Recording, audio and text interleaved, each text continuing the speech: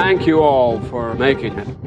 We're going to be the #1 media conglomerate in the world. The key here is act like a happy family. We're the Osmonds, and I'm Daddy fucking Warbucks, okay? I always wanted one of you kids to take over. People would do well to remember there's going to be a new sheriff in town. Here's to us. Hello and welcome to the penultimate episode of Still Watching Succession, a podcast about the HBO series Succession. I'm Vanity Fair senior writer Joanna Robinson. And I'm Vanity Fair chief critic Richard Lawson. Each week on this show, we like to break down what is happening with the Roy family over here on Succession. And we will be sort of getting into our rankings of like where we think the various members of the Roy family are standing after this trip to Washington. I believe the line was Mr. Fuck goes to Washington. So we are in DC this week for season 2, episode 9, called DC, directed by Mark Mylod and written by Emmy winner Jesse Armstrong. So here we are, the cream of the crop. Before we dive into what actually happened in the episode itself, I just wanted to hit a few emails really quickly from listeners. Melissa writes in response to an episode a couple weeks ago when Logan went and hit Roman in the face, and Kendall sort of hopped in to defend him. Listener Melissa wrote in and reminded me that in season 1, Logan does a similar thing to Kendall's son. Like, the show's kind of forgotten that Kendall has kids and an ex-wife. They're sort of like absent from the season entirely. But he has a kid who seemed to have like some sort of maybe behavioral difficulties, and Logan just smacks him in the face and Kendall says no. But like, they say no to Logan and then nothing, like no actual consequences happen, right? Like, right. Yeah. It's just no and roll on from there. So, yeah. So, that was from Melissa. If you have any insight you want to add to us, you can email us, stillwatchingpod@gmail.com. A friend of mine, Kim Renfro, who writes for Business Insider, was at, the Emmys, and she got a chance to talk to some of the cast while she was there. And she floated to Jeremy Strong our like theory that Kendall is very Theon Greyjoy this season. And Jeremy Strong got a big kick out of that. So you can read her piece sort of over on Business Insider about what Jeremy Strong thinks of comparing Kendall to Theon Greyjoy. I think it's a pretty solid comparison, and he seemed to think so as well. So, that is some stuff and some business. So let us dive right into this episode. What we like to do is sort of run down who we think is on top and who is on the bottom. After this week, we start on the top because it's always fun to end with kind of the losers. So we're going to start with, I don't know that he's ever been on top of this ranking that we do, but we're going to start with #1 boy, Roman Roy. Richard, why does Roman deserve the top spot this week? Well, he not only got a compliment from Dad, he got a friendly shoulder touch from Dad, and then he also, averted seemingly some sort of geopolitical crisis and sealed the deal to get this shifty Azerbaijani money. Right. He got the money. He kept his, kept a clear head while Carl was having a panic attack by him. I really love this. You never know what you're going to love when Succession decides to mix and match various players. But this little grouping of Carl and Laird and Roman was endlessly entertaining to me. So I really hope that they put these three together in the future. I'm a big fan of them. Yeah, it's sort of those two with Roman are sort of like, I mean, a lot of characters on this show are sort of Rosencrantz and Guildenstern, just these like pathetic people in the background who have like access to power and yet are constantly being sort of thrown around. And I'm sure we're going to hear about them dying off screen sometime on this show. Right. But yeah, and it was surprisingly, like, I think the the concept is sort of that Laird and Carl would handle, I think Logan said something like the logistics or something like that, and Roman was there just to sort of press the flesh. But I think Roman really, really rose to the occasion in a way that, Jerry has kind of been saying that he could, if he put his mind to it. So this makes me think if we're clinging to my theory of like each season's going to focus on one Roy kid, I'm wondering if next season is a Roman season, if he ends the season on a high note of some kind. So yeah, no, I think that feels right. Yeah. And I think that, in terms of, I guess we've seen this season that the other, well, not Connor, but like Shiv and Kendall are sort of still somewhat compromised by a sense of not only morals, but of sort of self-regard. Whereas Roman just doesn't really have any of that. He thinks he's a piece of shit. He doesn't mind being a piece of shit. He doesn't mind telling people he's a piece of shit. And I think that makes him kind of grimly effective in this world. Right. And people just like him. You know what I mean? Because he's honest about it, you know, I think that's probably pretty refreshing when you have all these other people pretending like they're, decent folks. Yeah. And then, we have a great bit of comedy, which is him having to give a pep talk to his, football club, his soccer team, the Hearts. God. Yeah. Just a tremendous moment. I really hope that, whenever they take on these very specific scenarios, it feels like the Succession staff has done their homework, and I really hope they went to actual footballers and were like, what is some of the stupidest things your clueless owners have ever said to you? Great. We're going to write it down verbatim. Thanks so much. So Roman doing well. What do you make of his sort of, they play this game of fuck, marry, kill with the executive floor. And he has his Jerry reaction. What do you make of him protesting so much about Jerry? Yeah, too much, I would say. I mean, I think that I almost detected a note of jealousy, even though this was this dumb theoretical game, Like he was kind of like, no, like no one is supposed to see Jerry as some sort of viable partner. That's mine. That's my thing. And I don't know that necessarily anyone picked up on his sort of, overcompensating, disgust, but, it was, I think this show is very good about remembering and not letting anything really go. Well, maybe Kendall's kids, but like little plot details. I mean, the way that Mo kind of comes back into this episode in a big way, and you're like, oh, that's why we went to that funeral however many episodes ago. And I think that the show is not going to let us forget about this thing that Roman and Jerry did. Absolutely. And we got this a little bit last week when, there was this implication that Jerry and Logan might have had something maybe once upon a time, and Roman kind of, casually lost his shit about that. So, it's been a while since we've had an encounter, of that nature between them, but, I'm pulling for these crazy kids. That brings us to number 2, another Roy boy, rising in the charts. It's Kendall Roy. First I have a quick, check-in with you, Richard. Did you ever eventually go back and watch the Kendall Roy rap from last week that you were too, embarrassed to watch? Not only did I not do that, Joanna, I muted Roman's speech to the soccer team. I couldn't do it. I can't do it. I'm weak. I love it. I'm at the bottom of the power ranking for both these episodes. And you managed to avoid seeing it, even though it's all Twitter could talk about this week. You managed to avoid all memes, all everything about Logan's rap.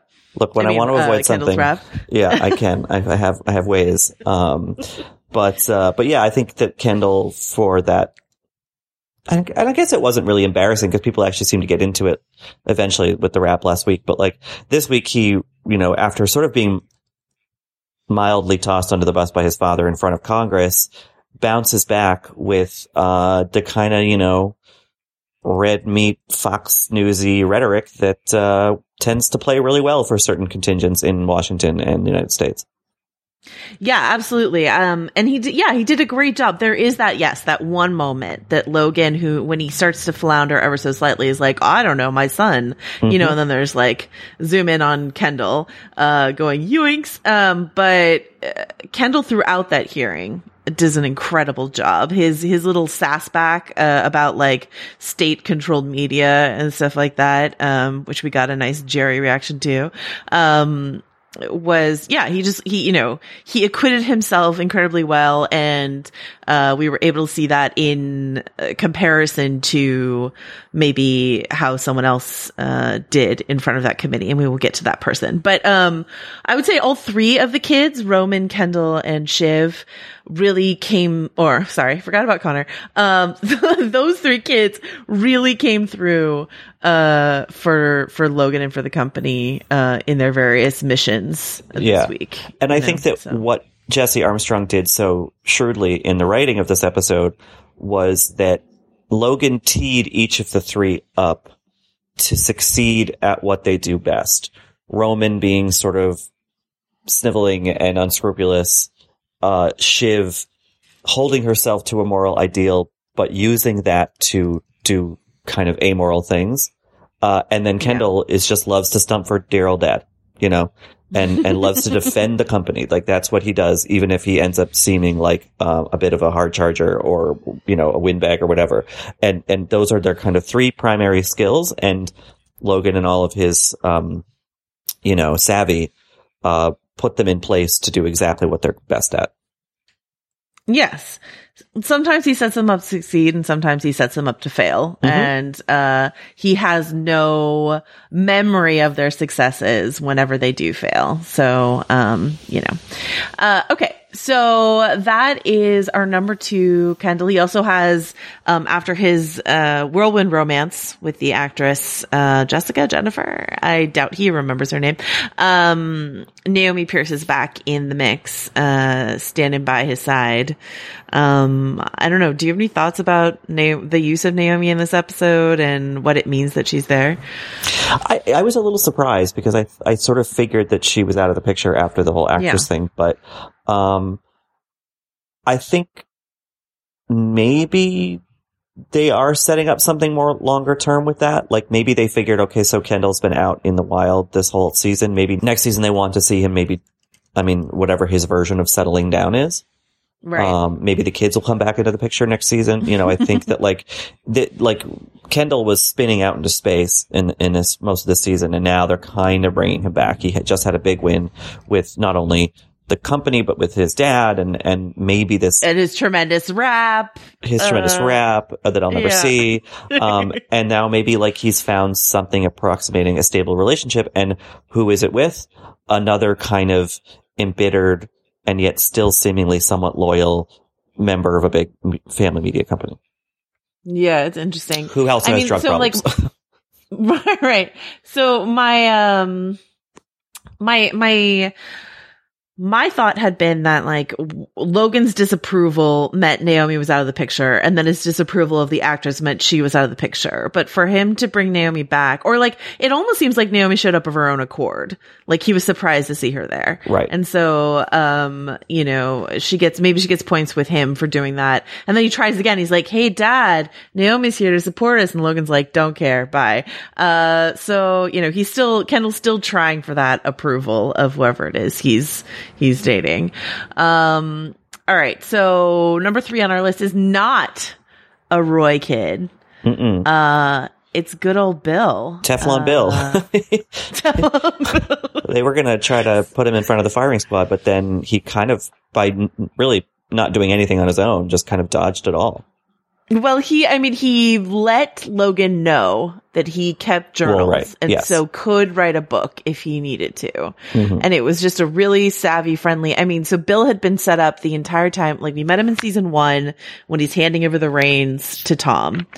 And he's well liked and everyone loves him, but he also has these various strategies in place for how to pass over the information. I don't know if you remember that whole thing. It's very Byzantine. He's I'm going to type this thing. I'm going to print it. It's like an airlocked computer. I'm going to print it out. It's the whole, like, Bill had his safeties in place. He's not just shredding documents on Thanksgiving, like Tom. And, but Bill has this reputation of being so nice that everyone's like, oh, okay, obviously. We'll just pin it all on Bill. We like Bill, but R.I.P. Bill. Adios, Billy Boy. Kill Bill is a fun, like, drink every time they say Kill Bill in this episode. They say it a lot. And then he survives. He wriggles out at the last minute. So there you go. I think he's a good example of these smaller characters who the Roy family thinks like they always got one up on, but like all these people at the company who have access to the secrets to where the bodies are buried and whatnot, like a lot of them are shrewd enough to have gotten to that position and also were smart enough to cover themselves, you know? And I think that like it's always kind of fun when the immediate Roy family realizes that like people have protected themselves against them, you know? And, I think even Jerry kind of, you know, I think if you kind of put together all the times in any of the, you know, these conversations over the past 2 seasons, when something falls to her, she always pivots a little bit. So she has so much plausible deniability, and you see how competent she was in the hearing, you know, in a way. And I think Bill is another example of that. He's like someone who like took care to protect himself, but didn't draw any attention to that. He's not a blusterer. And I think that those ultimately seem to be the kind of people who survive, this, you know, these daily apocalypses. Yeah, we don't have Jerry officially on our ranking this week, but I would happily put her up here with Bill because, so the only reason she's in this committee hearing, is because like Hugo kind of threw her under the bus. And it was this great moment where he was like, yeah, Jerry and Tom. And she goes, excuse me? Because this is exactly the kind of thing that Jerry always tries to wriggle her way out of. We saw it in that like our Jestes, episode where she's like, oh no, not me. I send the wrong message. Someone else should do it. You know what I mean? And so she couldn't wriggle her way out of this one. But she shows up, she sits in front of the committee, and she says stuff like, I have no knowledge of that. She has this great line where she's like, I'm not an IT expert. I don't know. You know, she just like deflects without going overboard the way that Tom does when he's like, I don't even know who Greg is, you know? And she's so movie. J. Smith-Cameron, it just gets the tone of, because we've all seen a lot of congressional hearings after the past couple years, I feel like. And she just gets the tone of like kind of flat affect, not cold or standoffish, but just sort of like competent but vague, you know, and just kind of like, well, it just, you know, that's kind of the part of the just regular routine of data management, you know, like very professional sounding, doesn't give anything away. I just thought that was like a perfectly calibrated little scene, for J. Smith-Cameron, and she nailed it. Yeah, love it. All right. So that brings us to another person in that room. Our future president. Our future president, President Connor Roy, the third Roy boy on the list here. Connor didn't do a ton in this episode, but he gets up the charts for a couple reasons. Number one, we find out that he's got a groundswell of support, by a group called the Conheads, right? Not like Coneheads, but Conheads. He seemed as surprised as us to find out that he has that support. So the other reason I think Connor, rose up the ranks in my estimation is this great speech he gives on how it's useless to have $5 million. How you're like, what, the poor, the tallest, midget. The poorest millionaire. Anyway, love that stuff from him. It's just like, Alan Ruck is so good in this role, and, just always like pitch perfect with everything he does. And then there's this other great moment where, I think it's when Kendall says something particularly great and Connor gives like a sort of yes, sort of fist pump in the background. Yeah. Cause he's a buffoon. But I think that people like a buffoon, as we are all too aware these days. He's a useful buffoon. And I thought it was a really funny little detail that when the guy comes over and it's like, you know, we're all behind you, you know, we're the Conheads or whatever. Connor's like, oh, thank you. Like, God bless you. You know, and like, so he's already trying to get like pretend as if he grew up in anything right, religious, sort of faith-based, you know. I think, of course, because of course that would be part of the equation. And I think that was a really smart detail. And I think also we had the detail of this, you know, very I think he was from Missouri, the senator who loves the family. I've been on your cruises, and you're like, okay, so we have a lobbyist type in a suit coming up and saying, we support you. We have a senator saying the same thing. And it's like, okay, they are absolutely laying the groundwork for this guy to win. Connor's still pretty high on the ranks. And then we get to Rhea, who has a tough week, but she's not bottom of the ranking because it ends with her seemingly getting out, right? She's washing her hands of Waystar Royco. Someone on Twitter, I think it was, like, challenged me to say Waystar Royco 5 times fast. I can't even say it once. I never managed to land it. So you guys can try that at home if you think you're better at it than me. Waco Roystar, right? Was that it? Did I get it? But Rhea's out. Not fungible, but out. I mean, we could just say this about every single actor on the show, but I really love Holly Hunter this week in terms of the extreme displeasure rating off of Rhea. No, she knows she's been outmaneuvered, put in a tight spot. She shows up, she gives this little, like, pep talk at the beginning of the episode, but she's not like yelling or losing. She's just so mad at herself, mad at the situation, just this tightness sort of like in her mouth. What do you think about Rhea this week? Yeah, I mean, I like that she kind of explained, she's like, I know that you're basically a bad person, and yet I'm still sort of like, I find you appealing, and I think that is the pull of so many of these, sort of bad masters of the universe, including the president currently. People say, well, in a room, he's kind of charming. And so I think that, like, the whole Rhea arc seems to be about at least one person, having that spell broken. And so, it's maybe not the most, like, satisfied, like I feel like they could have, Holly Hunter could have done that if she indeed is done on the show, like, could have done a lot more. And yet I think that this was like an important sort of character arc to have on the show. A principled person who gets wooed into this world because it's exciting and it has access to an incredible amount of power. And, when Logan is favorable to you, it is like a weird kind of mostly indifferent sun shining on you. And then to have her be like, wait, what am I doing? And she had that moment with Shiv where she tried to sort of save her, essentially. And then she couldn't. And, I think that was probably the last straw. I don't think of Rhea as entirely principled, because she, she wants her power, she wants whatever, but she does have her line, and she realizes that being associated with these people crosses a line for her that she's unwilling to be on the other side of. And I love that moment with Shiv when they get in the car. Rhea says something like, "This doesn't feel great." And Shiv says something like, "Yeah, like soft, shit, womanly duty," or whatever. Like, basically, like, I don't want to be given the woman's job. And Rhea's like, that's not why this doesn't feel great. It's not what I'm talking about. So, it's, really great stuff. I feel like this might be the last we see of Rhea this season, but Holly Hunter feels like the kind of person who might show up, like, sort of like Eric Bogosian did in this season, like, an episode or two next season, something, she's still in the world, ditto Cherry Jones. Speaking of, like, women disappearing though, like, Roman asks about Marcia in this episode. Do you feel like we're going to see Marcia again? I would guess there'll be some sort of reckoning next week, but, maybe I'm wrong. I don't think they would dismiss her quite like that. Although this season, as it's, neared its end, has seen people jumping ship. I mean, cruises. But like, and so maybe that's kind of narrative what the show is doing, is it's trying to isolate these people in the sort of hell of their own, decision making, and without any really other people to turn to. I mean, like, even like someone like Bill is like, "Oh no, I have an insurance policy. You're all fucked. Like, goodbye." Right.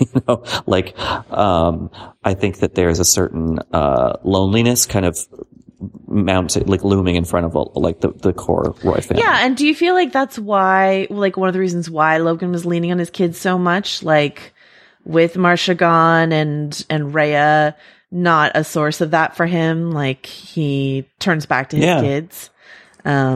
Yeah, I think for sure. And I think, we see a bit in this episode and in the show in general, but particularly in this episode with that dynamic, like why huge companies remain family companies sometimes. Yeah. Yeah.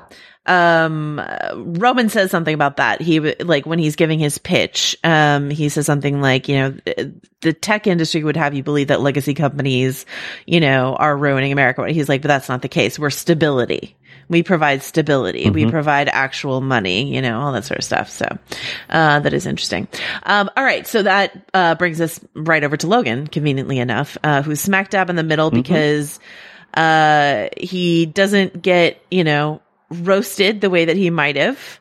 But he doesn't come out completely unscathed from this episode. This episode starts with, one of my favorite images of the series ever, which is, just whenever they show the back of his head, as he's like, sort of like wandering through Central Park, I guess, like going from his apartment to one of his kids or something like that. I don't really know, the path he was taking, but, it's the back of his head, which is sort of iconic from the opening credits. And I don't know, just like forces you to really reckon with like the shadow of Logan. Like without Brian Cox's face, you just have to be like, what is this iconoclast? Like, what is this figure that I'm reckoning with, So. Yeah. Yeah. And, I think that like he's in the middle because, like you said, he couldn't avert everything. He did still get hauled in front of Congress, which is an embarrassment in a way. He had to read a contrite message from an iPad in front of Congress. Right. That is not something that Logan Roy is supposed to be doing. But he's not all the way at the bottom by any means, because especially in that final scene with Shiv, he still, bares his teeth. He shows his power. He's like, there's got to be a blood sacrifice. And that could be anyone, but it's going to be someone big. And do we have any indication of who that is? I think it's Tom. We can talk about why when we get. And that's why he had that conversation with Shiv in particular, maybe. Yeah. That's what I think. Yeah. And I have a lot of questions about that. But yeah, so that's Logan sort of in the middle. He started strong in that hearing, you know what I mean? Reading off his iPad and doing a little charming, like, who am I to contradict, Mr. Emerson or whatever. But then he did sort of start to fumble in his slightly like sundowning way. You get the shot of Gil being like, what is happening here? And that's when he just reverted to throwing Kendall right into the bus there. So, there we go. All right. And that brings us to number 6, which is Shiv. And this is a complicated, question. We had a question of like whether Shiv should be on top or on the bottom this week. So we sort of compromised, with like near the bottom. And it's because yes, she quote unquote won, but at what cost and what is she going to have to do next? So, this. Yeah. Go ahead. Yeah. What do you? No, yeah, I'm just saying it's a complicated kind of character moment for her. I mean, I should say, when we're trying to decide these things, it's very much like that outtake from Waiting for Guffman of Parker Posey saying, who's on top and who's on bottom now? That's what you say every time when you call me for one of these recordings. But yeah, I mean, I think that like from one perspective, she did her little child task, like she succeeded like Kendall, and Roman also succeeded. She got this, complainant, this victim of sexual harassment to, rethink her testimony. So okay, a victory there. But I think that as we saw in the car with Rhea, like she really has now divested herself of all the supposed principles she had in season 1 when she's working for Gil, and and she's like on the liberal side of things, whatever. Like she's now just fully of the Roy machine, and I think that is kind of a loss for her. So that's why she's toward the bottom this week. Yeah, and I really do. I feel like she's being set up to have to sacrifice Tom, and so she's sent to, do this errand for her father, talk this woman who I saw as sort of supposed to be like a Christine Blasey Ford sort of analog. This actress that they got for the role, Sally Murphy, has just like a very similar, like a soft-spoken sort of demeanor and kind of look to her. And so it's sort of like, to me, it struck me as like, what would have happened if she had been talked out of testifying? A lot of the arguments that Shiv is making speaks directly to what happened to Christine Blasey Ford, who, if you don't remember, testified in the Kavanaugh hearing, like, you know, the Kavanaugh confirmation hearings, and her life was like essentially destroyed as a result of it, and he was still confirmed. And so it's like, Shiv's not entirely wrong, right? No, and that's the kind of really bitter thing about that scene, and it's such a well written scene, and is like exactly, you know. But the thing is that Shiv is not wrong, but she's acting in defense of the people who would prove her right, if that makes any sense. Absolutely. She's acting in defense of the people who would ruin her life. You know, so she's saying like, please don't let my dogs bite you. You know? Nice life. Would be a real shame if something happened to it. Yeah, it's like when this woman asks like, can I trust you? And Shiv says no. She's both telling the truth and making a calculated play here. Mm-hmm. Yeah. And I think that the kind of downfall of Shiv this season is that she increasingly doesn't know anymore. Can't really tell the difference, you know? Yeah. She's just completely lost herself in the game. Yeah. So I don't know if they're showing us showing her do this despicable thing in this episode so that she can do the right thing in the finale. You know what I mean? Like modulating it that way. Like this is bottom for Shiv. And then if she's asked to sacrifice Tom in the finale, maybe she won't. I don't know what would be the more surprising and or narratively satisfying outcome. If Logan is actually asking for Shiv to sacrifice Tom because Bill is off the table, and knowing this, like I watched this episode a little while ago, and then I went back and rewatched the whole season, and there's just like this slow tightening of a noose around Tom all season. And whenever Tom looks to Shiv for reassurance of like, I'm not getting fucked, am I? Like he asks it in almost every episode. She's like distracted. She's on her phone. She's like, what? No, you're fine. You know, like it. And so, you know, if you're a betting man, like maybe you would bet that Shiv is not going to show up for him. But then I don't know if Succession is the kind of show where it would be more narratively satisfying for her to surprise us all and show up for him in the 11th hour, you know? Yeah. I mean, for Shiv, the Tom question is that partly the reason that she's with him at all is as a tool.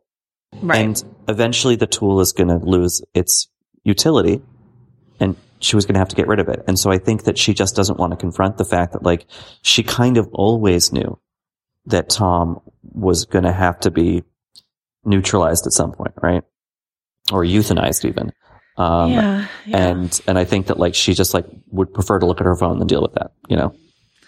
Yeah, her meat puppet, as it were, you know, and I think it's Logan, or maybe it was even her mom, Caroline, or maybe both of them, basically when she married Tom being like, you're marrying beneath you, like you're better than this person, you know? So like, Shiv probably knows it, but I mean, like I would like, I don't know what I would prefer. We'll talk about it a little bit more when we get to Tom. All right. So, right above, the Tom slot is, Gil and Gil's assistant, Nate.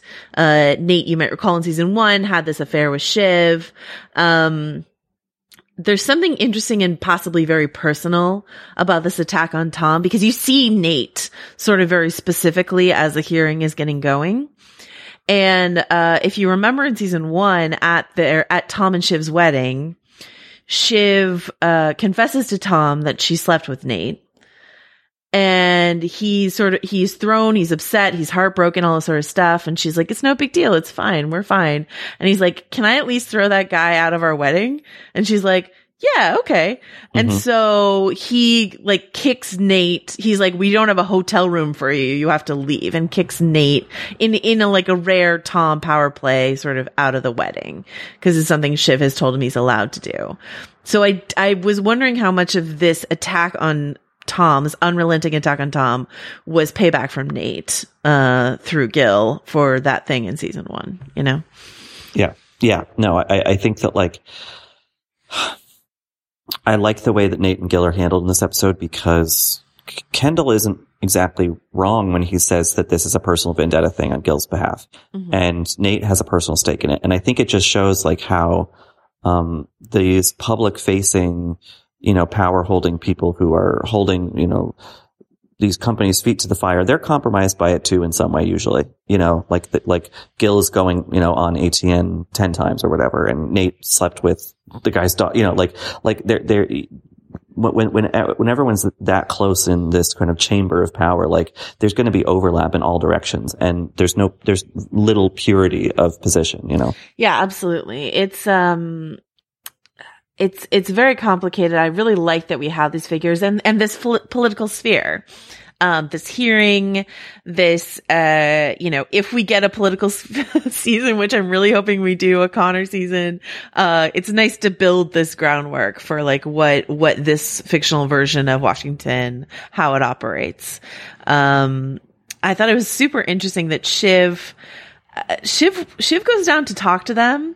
She has this little bag in her hand, which almost looks like a little like gift, but she doesn't have it when she gets into the office. So I almost wondered if it was like for Gil's assistant to like let her into the office. I don't know. That's headcanon that I've made up, but I noticed that she has this little, like this little gift bag with her. And I almost wonder if she was like, Sheila, hi, how are your kids? Here's this. Can I just sneak in? You know, he won't mind, sort of thing. Right. I feel like that'd be a very Shiv thing to do, but yeah. And this idea of Gil as like morally compromised by the fact that, he has this righteous indignation about ATM and yet has appeared on the network 14 times in the last however many months or something like that. You know what I mean? So it's a fun portrait of our politicians. And that brings us to the bottom of the heap. Greg and Tom are usually on the same level. We usually put them on the same level, but, I'm going to put Greg slightly above because he's actually family and Tom isn't. And I think that matters for what's going to happen next. And, so Greg is flipping out, because he gets named, in the hearing, and Logan's reaction to that is interesting. He sends him out of the room, but it doesn't seem like angrily. It's just sort of like, go calm down, but you're fine because you're blood and you made the right choice. You chose me over your grandfather. So you're fine. Yeah. Yeah. I mean, I think that's an important distinction. Absolutely. I think also that in the course of the hearing gone wrong with Tom, Greg is made to seem like such a sort of low totem patsy that like he is way too small bore, as was Bill, I guess, for this blood sacrifice thing. You know, it has to, you know, as tall as he is, it still has to go over his head. You know, it has to be someone higher up. And so I think that weirdly gives him a position of safety. Did he make a really dumb decision? I mean, take the $250 million and just get rid of, rid yourself of all of these monsters. Yeah. But like, that's not what he wants. So, yeah, that's why I think he's not bottom. Yeah, and it's interesting that I just want to make sure that we don't forget this email. Let me see if I can find it. What is it? You can't make a Tom without breaking a few Gregs? Is that the a Tomlet without breaking a few Gregs. Can't make a Tomlet without breaking some Gregs. So good stuff. All right, so that brings us down to Tom. The Tomlet himself. And so my big question to you, and this idea of like family and not family, this idea came back up in this week's episode when they're watching this news magazine show, with the whistleblower, and they talk about, an incident, no real person involved. Right, that this was code that they used in the Mo days to be like, this isn't a real person. And it's what's interesting is that's similar to a phrase Shiv used earlier in the season, right? When Tom was like maybe contemplating hooking up with this woman, Shiv was like, no, that's a real person. You can't do this. I actually know her. Yeah. And so this is vocabulary these people have. And Absolutely. like, as much as we like to think of Shiv as like an enlightened or more progressive member of this family, like that's a mentality she has. And it's the same mentality, as the people that turn a blind eye to this abuse scandal. And so my question is Tom a real person to them? Is Tom someone with a face to them, or is he not? And my bigger question to you is Matthew Macfadyen is such a great part of the show. I think the writers love writing for him. I think the audience loves him, loves Tom. How bold and brassy would it be for the show to quote unquote kill Tom off? They keep using the terminology kill. They're not actually going to kill him probably, but, what if Succession got rid of Tom, even though he's a fan favorite? Would that be like the equivalent of like cutting Ned Stark's head off in Game of Thrones? Like, what do you think of that as a potential move? I don't know. I kind of think they have too much fun with him, you know. But again, when we're talking about Shiv, like I wonder if we're almost at the end of it being plausible that they would keep someone like him around. Yeah. You know, he's really only there because he's married to one of them, you know, and because he's a complete nincompoop and like just demonstrates that in public fashion, with some frequency this season. So yeah, I mean, I could see it going one of two ways. They just are kind of ruthless about it and, you know, he's thrown to the wolves, or like you were talking about next week, Shiv protects him in a way, and that is the kind of final thing in her season 2 downfall somehow. You know, she's, you know, basically ostracized out of the family or something. I don't know. Or she takes the fall for Tom or something. I don't know. But, you know, his fate does feel very much in the balance. Yeah, I can't decide what her downfall would be. Would it be getting rid of him, or would it be protecting him? There's the downfall in her father's eye, and then there's like sort of her complete moral decay. And if we want to look at sort of like what happened to Kendall in season 1, Kendall was broken by this thing that happened to him and brought to heel like for his father. So if Shiv betrays Tom and that breaks her in a way, but she's firmly under her dad's thumb as a result of it. You know, I don't know if it'd be interesting to repeat Kendall's storyline or to do something different. I don't know. And what's great about the show is I could not tell you which way it's going to go. Yeah. No idea. So yeah. And I think both would make textual sense, which is nice, you know, like the way they've built the character, like, she could go either way, and both options are completely, you know, agree with everything we've seen thus far. Neither would feel completely out of character as far as I'm concerned. Okay, here's my last question for you. Not knowing what's going to happen to Tom in the finale, let's play what if. If Shiv throws him under the bus, is there a storyline for Tom on the show that is outside Waystar Roy Coe? I did it. Or outside his marriage to Shiv? Or does he just like, you know, tuck tail and go back to Minnesota or whatever? I think there could be. I think that if they cast him out, someone else with the competing interest might want to pick him up and use him as intel, essentially. They know he's dumb, but they know he knows a lot of things, which is a good combination for a competitor to Waystar Roy.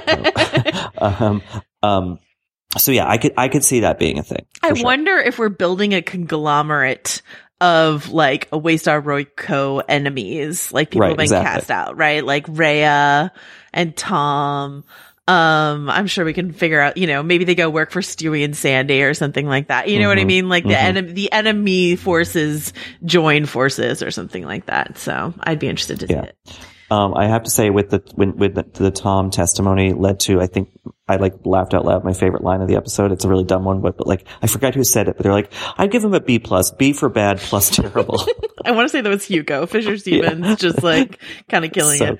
So good.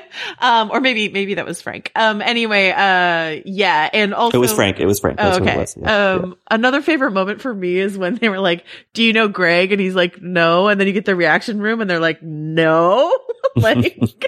Yeah. Oh boy. Oh buddy.